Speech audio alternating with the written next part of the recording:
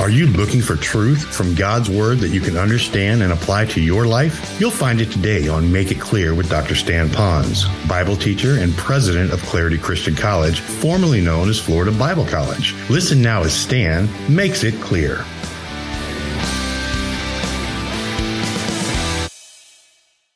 You know, I would have never known about Jesus Christ. I would have never known that He died and rose again 2,000 years ago unless at that particular time in history that truth, that event, that reality wasn't recorded in Scripture. I would never know it.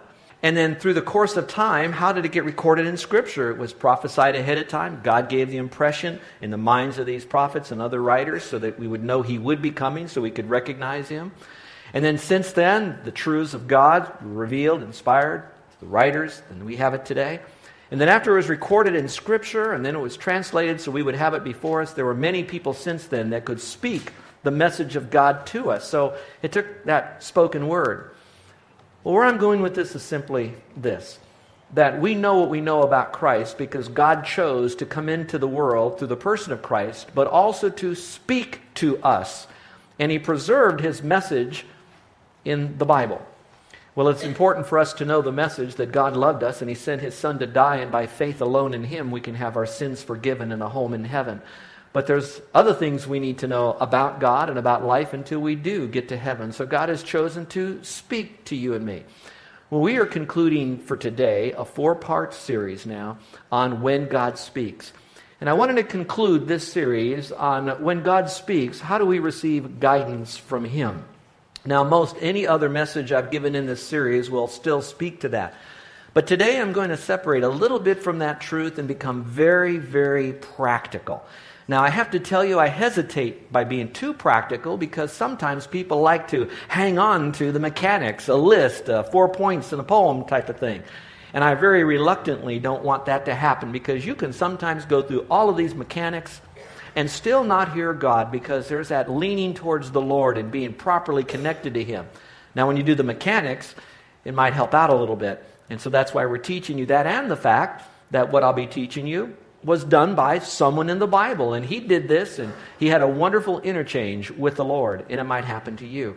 So yes, God has spoken to His people thousands of times in the Bible, and He still speaks today. One of the messages we gave was that we learned that God speaks most accurately to us through the Bible. So the epicenter of our faith is found here in God's Word. So we need to know the Bible. We can test everything else by the Bible. Then we learned that God chooses to speak to us through His Bible teachers and preachers. It doesn't have to be a formal pulpit, but a Bible teacher, someone who knows the Word, as long as that Bible teacher is biblically accurate using God's Word. So we learn that God speaks to us, and all that we need to know about our life and what He wants us to know is confined to Scripture. He'll use Bible teachers sometimes as they use Scripture. And then sometimes He will speak to us through an impression in our heart. Now, it won't be an audible voice. It won't be something that kind of makes us vibrate. But there'll be a prompting, a conviction, a reminder, an impression. I don't have the exact word, but I think you know where we're going with that. But again, you'll only know that that impression, that prompting, that conviction is really coming from the Lord when you run that prompting, conviction, impression through the grid of Scripture. And then finally, God does choose to speak to us through another venue, and that could be through pain. Sometimes I wish we had enough time for me to parade those of you up here with a microphone to share how that when you suffered pain, and you can define how that pain came to you. How that through that suffering, through that conflict, through that challenge, through that hurt, through that pain, that it actually drove you to God's Word. And of course, that's biblical too, because the Scripture says, "It is good for me that I've been afflicted, hence pain, that I might learn thy statutes." So God can speak to you through pain, but all of those 4 ways He chooses to speak to you still comes from God's Word, and it comes back to God's Word. I am not amazed by how many times people truly want to know, what does God want for my life? And you can see that. A few years ago, there was that special network on television that you could call in to get some kind of a person to give you a reading, if you remember what I'm saying. How many remember that many years ago it was on television? Yes. You go down Waikiki and there's a lady, a blonde-haired lady that sits, or actually literally sits, on the sidewalk there in Kalakaua. And she's got a line of people and she's flashing cards in front of them and telling them what their future would hold. Now, we can talk all about where does that all come from, and we know that it's not of God, but here's where I'm going with that illustration. There are people today that really want to know what's going on in my life. What should I do? What is my future like? And that's not bad. But the evil part of that is when it now drives us to sources that are other than God's Word. And then we get some convoluted messages because it's not really coming from the Lord. I wouldn't be a bit surprised that if you could be publicly honest, and I wouldn't have you do that, but how many of you are facing a decision today that you have to make? Now, I'm not talking again about what restaurant you're going to go to after the service, but perhaps something like, should I change a job? Should I sell my house now and buy another one? Should I rent? What car should I have? What school should my kids go to? What curriculum should I pick out if I'm a homeschooler? What should I deal with on my job with my employer? Should I confront him or not? Should I lay this person off or not? How should we spend our money? Where should we invest? What doctor should I go to? Should I even go to the doctor? And those are some of the bigger ones, because once we make a decision, however we arrived at it, the decision then will have results that could last for a long time. Most of you heard the story about years ago. There was a nice little sports car that was in front of my office window, and I liked it so much, and I went to the co-ed and I purchased that car. I completely bypassed any prayer, any time of seeking God. My mind said, it's okay, I have the money, there's the car.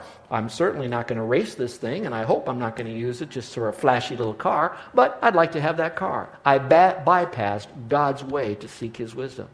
The end of that was simply this. I wasted money on a car that should have been painted yellow, and it was painted orange. I wasted my time on that car because of how many times I had to get it repaired. So I look back over my life, and it did cost me that part of my life that is now missing. The good news is the tremendous lesson that I have now, that when I seek to purchase even a car today, I almost wrestle with it until the car is sold before I can make a decision. You follow me what I mean? And so yes, look at me. I've lived past that stupid decision I made about buying that car years ago. I'm here. We're surviving. We're doing okay. Our relationship's intact. I'm in the ministry and all of that. But that's just a car. But some of you are facing decisions that could last a lifetime, like, whom should I marry? Or, should I get out of this marriage? The real question is what does God want for your life? We've covered a lot of material, and those of you who are unable to be with us, I want you to know that we want to partner with you, and we'll provide you with all that you missed.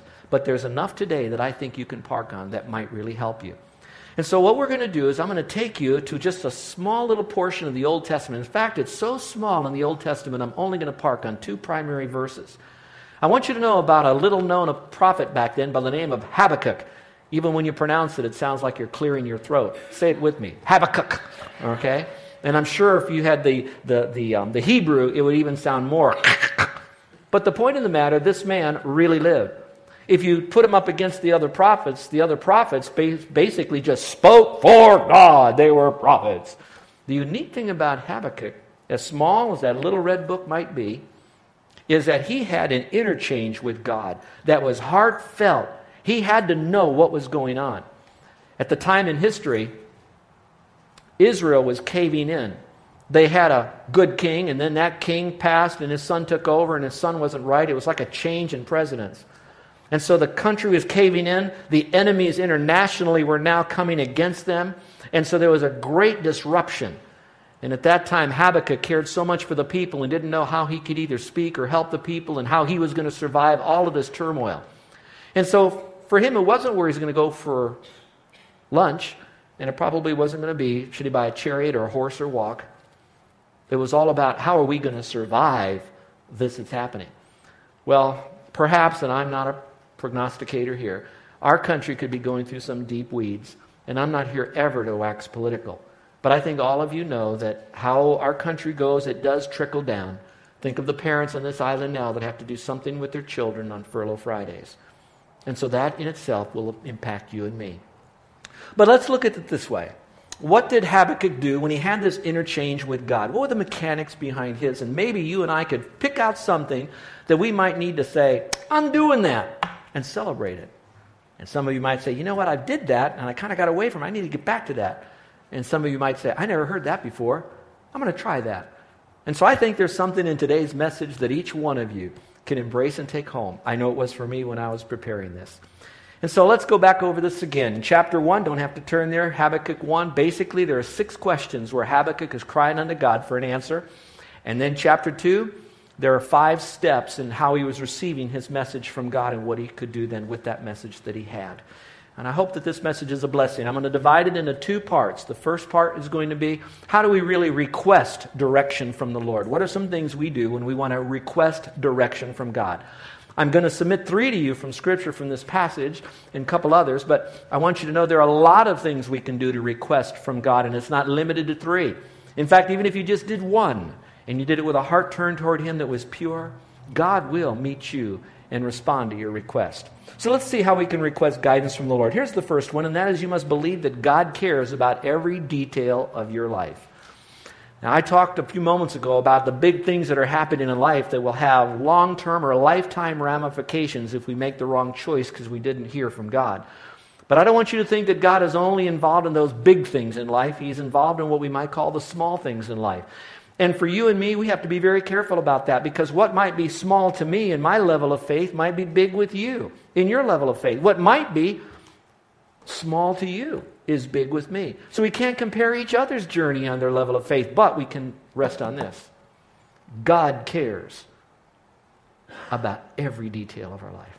And here's a passage just to show you that. Look in Matthew chapter 6, verse 31 and 32. It says, do not worry, saying, what shall we eat? Circle the word eat.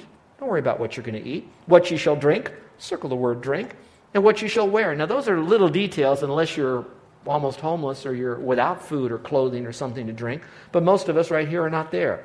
For after all these things the Gentiles seek, for your heavenly Father, though, knows that you need these things, and all of them. And I'd like to say this, God knows your needs ahead of time. And so I don't know what you're going through right now, but it's not a shock to God. Now, I can't speak for God on this part, but it's something for you to think about. Could it be that the Lord allowed a need right now to come into your life to either teach you that you have that need because you didn't go to Him to start with, or He's put a need into your life right now so that whatever it is, you've got to lean on God and get closer to Him to get that need met. But He cares about whatever it is. I don't care how young you are, boys and girls. I don't care how young or old you are, senior saints. God cares about every area of your life. So, you're never bothering God when you go to Him with your request. Here's the second, and that would be you must ask God a specific question. Now, you could ask Him general ones if you want general answers, but there's nothing wrong. God loves to hear you speak to Him. He loves to know that you're going to Him. So make your request specific. Now, when I was putting this down, I remembered earlier in my ministry career that I was reluctant to go to the Lord about specific requests. Maybe you are now where I was then, and I'm still learning to get past that. My first reason for not being specific is because I was afraid if I was too specific, God might not answer it, and there would go my faith down the tubes because He didn't really answer it, and so I was real nervous, and I didn't want my God to fail me, so I thought I'd give Him a bigger plate to fill without being so specific. The other reason I wasn't so specific about this was because of the fact that I wasn't so much afraid of the Lord, but no one ever told me that you can be specific with the Lord. Look at a particular verse here that tells you just how you can ask the Lord. It's found in James. And after our Resurrection Sunday time here, I'm going to begin teaching through the book of James. But let's give you a little bit here from James 1:5, first part. It says, if you need wisdom, which most of the time when we make decisions, we need it. If you want to know what God wants you to do, ask Him, and He'll gladly tell you. And I love that. Now, you may not hear it. I know you may not. You will not hear an audible voice, but you will have that impression from God's Word, so ask Him. My wife reminded me of a time when she was in Bible college that her Bible teacher said in a class, in a humorous way, but there's some truth in it. He said this, you can be so specific with the Lord and have faith and let God take care of that, that don't ask God for a purple Cadillac if you don't like the color purple. Because God can be that specific in meeting your needs. Again, there are people in this room, not just listening on the radio and downloading all this stuff. They're here today that can tell you they asked God for something specific, a dollar amount even. And God chose to answer according to that to show you that God cares about every detail, even the smallest in your life. Here's the third, and that would be that you must expect God to answer. Now, I hear a lot about, wait and maybe and yes and no and all that kind of stuff. I'm more of the persuasion that God prefers to answer your request yes, rather than no or maybe or wait. Now, I want to qualify that when you ask according to His will, according to His formula for asking, that will sift out a lot of your requests that he will not answer because they're not right.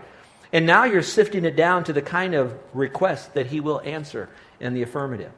Now, I'm not going to put him only in that box, but I want you to know that he chooses to say yes more often than he would say no if our heart is really right. Look at in the next verse in James, it says this, "But when you ask him, be sure that you really expect him to answer.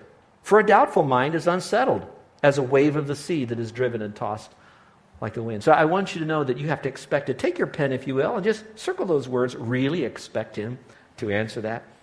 So when you come to him, I want you to believe that he really does hear you, and he really does want to answer your requests. Now, what is not in your notes, because I didn't want you to be just following my outline, I want you to take what I'm about to say right now very seriously, and I want you to take this home in your quiet time and think very dearly.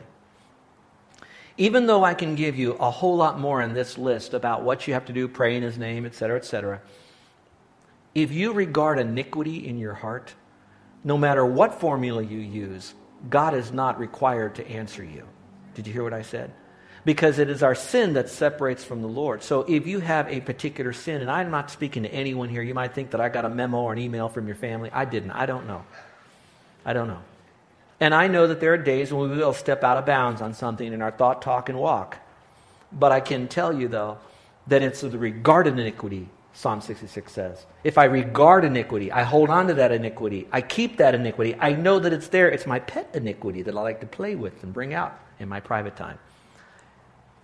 The Bible goes on to say in the same verse, he will not hear you. It doesn't say he can't hear you. It says he chooses not to. And all you have to do is bring that back into our world. What parent here today would grant the request of your kids if your kids are rebelliously disobeying you in an attitude that they have? Would you just quickly respond, "Oh, sure, go ahead"? And so I want you to know that God does that to us. So if you're dealing with iniquity right now, remember, you still got to deal with that biblically. And then now you begin to open up the heart and the ears of God to speak to you. Well, that's to get you ready. But now, when God wants to communicate to you, what would be 5, perhaps, steps in doing that? And this is coming from Habakkuk chapter 2, verse 1 and 2. And I'm just going to kind of pick out little sections there for you. So how do you receive guidance from God? You might work through this from your heart, not just the mechanics of it, through all the issues that you are now facing or what might be flung at you this week that you didn't even know were coming down toward you. First of all, we need to withdraw and get alone to a quiet place. Now, I know God can hear us in the midst of traffic, especially when someone's cutting you off and your car is spinning around. I know God can hear you when you're crying, "Oh, God." I know he can. That's another time, but I also would like you to know that that's not the only time. That there are times that I believe that the purpose of prayer and going to God for guidance and receiving from him guidance, it's more about building a relationship with him than just asking and receiving. Did you catch that? And so that is mostly done when you withdraw from him. It's a very, very important phrase. Look at it here. He says, "I will climb up into my watchtower." Now, as you see that, some of you visually will think of, okay, that's a watchtower. I think of the old West days when they had the fort, and they get up on top of the fort here, and they can kind of look down through this tower, and they're kind of hid there, and they can see up high down to the enemies, and of course their arrows and whatever would be shooting down. It's a better deal. So you think of watchtowers. That's not wrong. You could think that. You can also think in the Bible days they had watchtowers all over the place. You read about that, some of you that are into archaeology and hearing what's happening done through history, etc.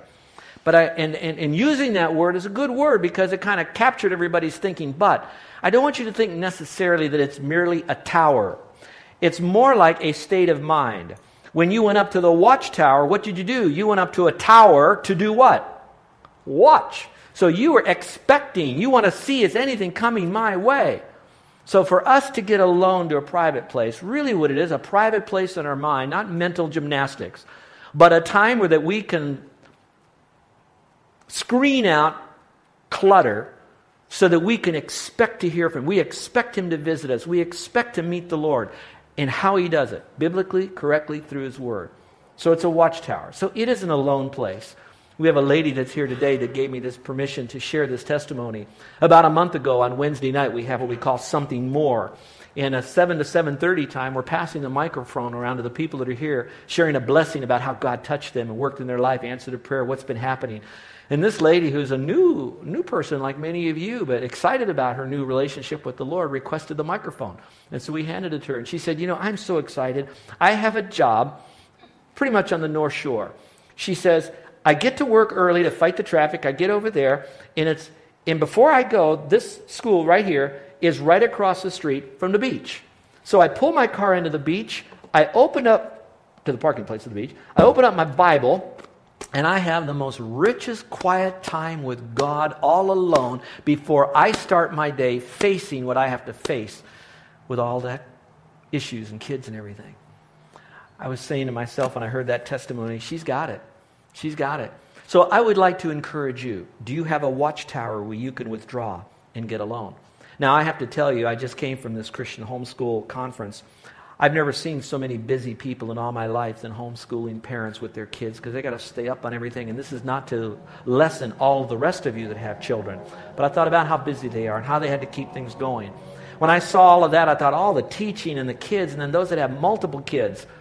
I called Eric and Sue Ellen yesterday, and Carol and I were on a speakerphone, and he was saying, oh man, we're just getting this thing together with little baby Samuel is starting to calm down right now. And I said, hey, you bet you can't wait till you have another one, huh? Are we out of signal here? You got silent, all right? I'm telling you this to say this now. There was a lady in history by the name of Susanna Wesley. She didn't have 1 kid, 2 kids, 3 kids, 4 kids, 5 kids, 6 kids, 7 kids, 8 kids. She had 18 of these cakey. And what she did to have her quiet time, she taught her kids this. She'd sit on a little old chair in those days, and she'd whip over her head her apron, and be careful, it wasn't all, she'd properly. And then under her apron, she would have her quiet time, and that was her way to tell her kids, this is my watchtower. You might say, yeah, those kids scattered, and they all run a bunch of criminals, huh? Not really. I know about all of them, but I know 2 of them. One was named Charles Wesley. He wrote probably the majority of hymns that have been sung in the last 150 years that are in our hymn books. And then you've ever heard of the Methodist? That was started by John Wesley. In fact, I would like to say he's not so much the father of Methodists, but he's the father of the cell group, home church, small group Bible study. And he had a mother that was so busy, but knew how to withdraw and get alone with the Lord.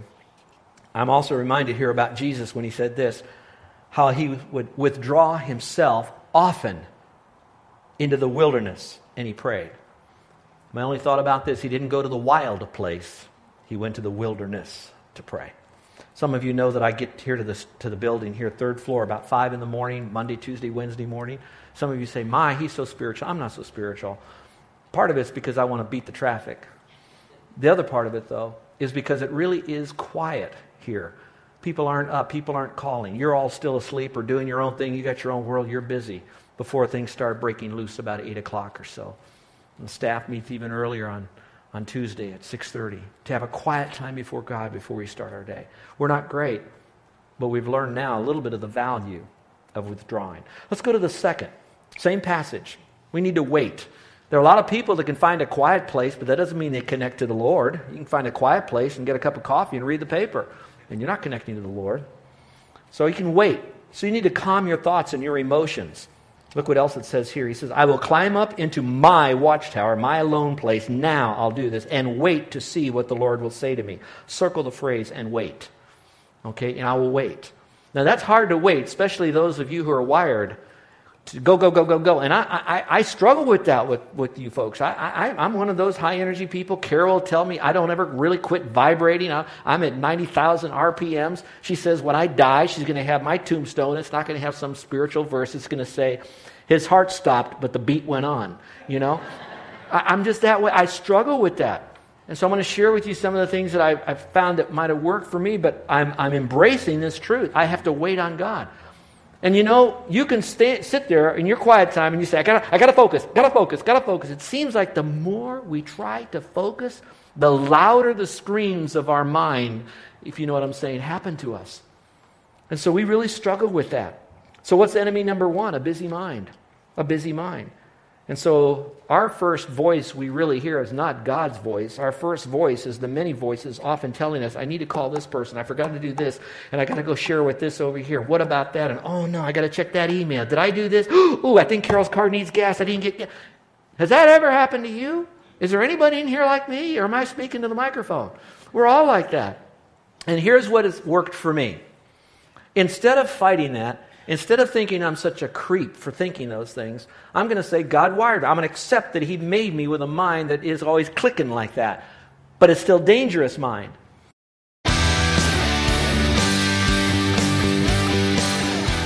This is Joe Ponz, and I want to thank you for listening to Make It Clear with the teaching of Dr. Stan Ponz, founder of Make It Clear Ministries and president of Clarity Christian College. Make It Clear is dedicated to taking the Word of God with clarity into every person's world. It's the support of listeners like you who make the ministry of Make It Clear possible. You can provide your tax-deductible gift to Make It Clear online by going to makeitclear.org. That's makeitclear.org. Thank you for helping us make it clear. If you would like to have Dr. Ponz speak at your church or event, please email us at tellmemore@makeitclear.org. That's tellmemore@makeitclear.org. Thank you, and remember to make it clear.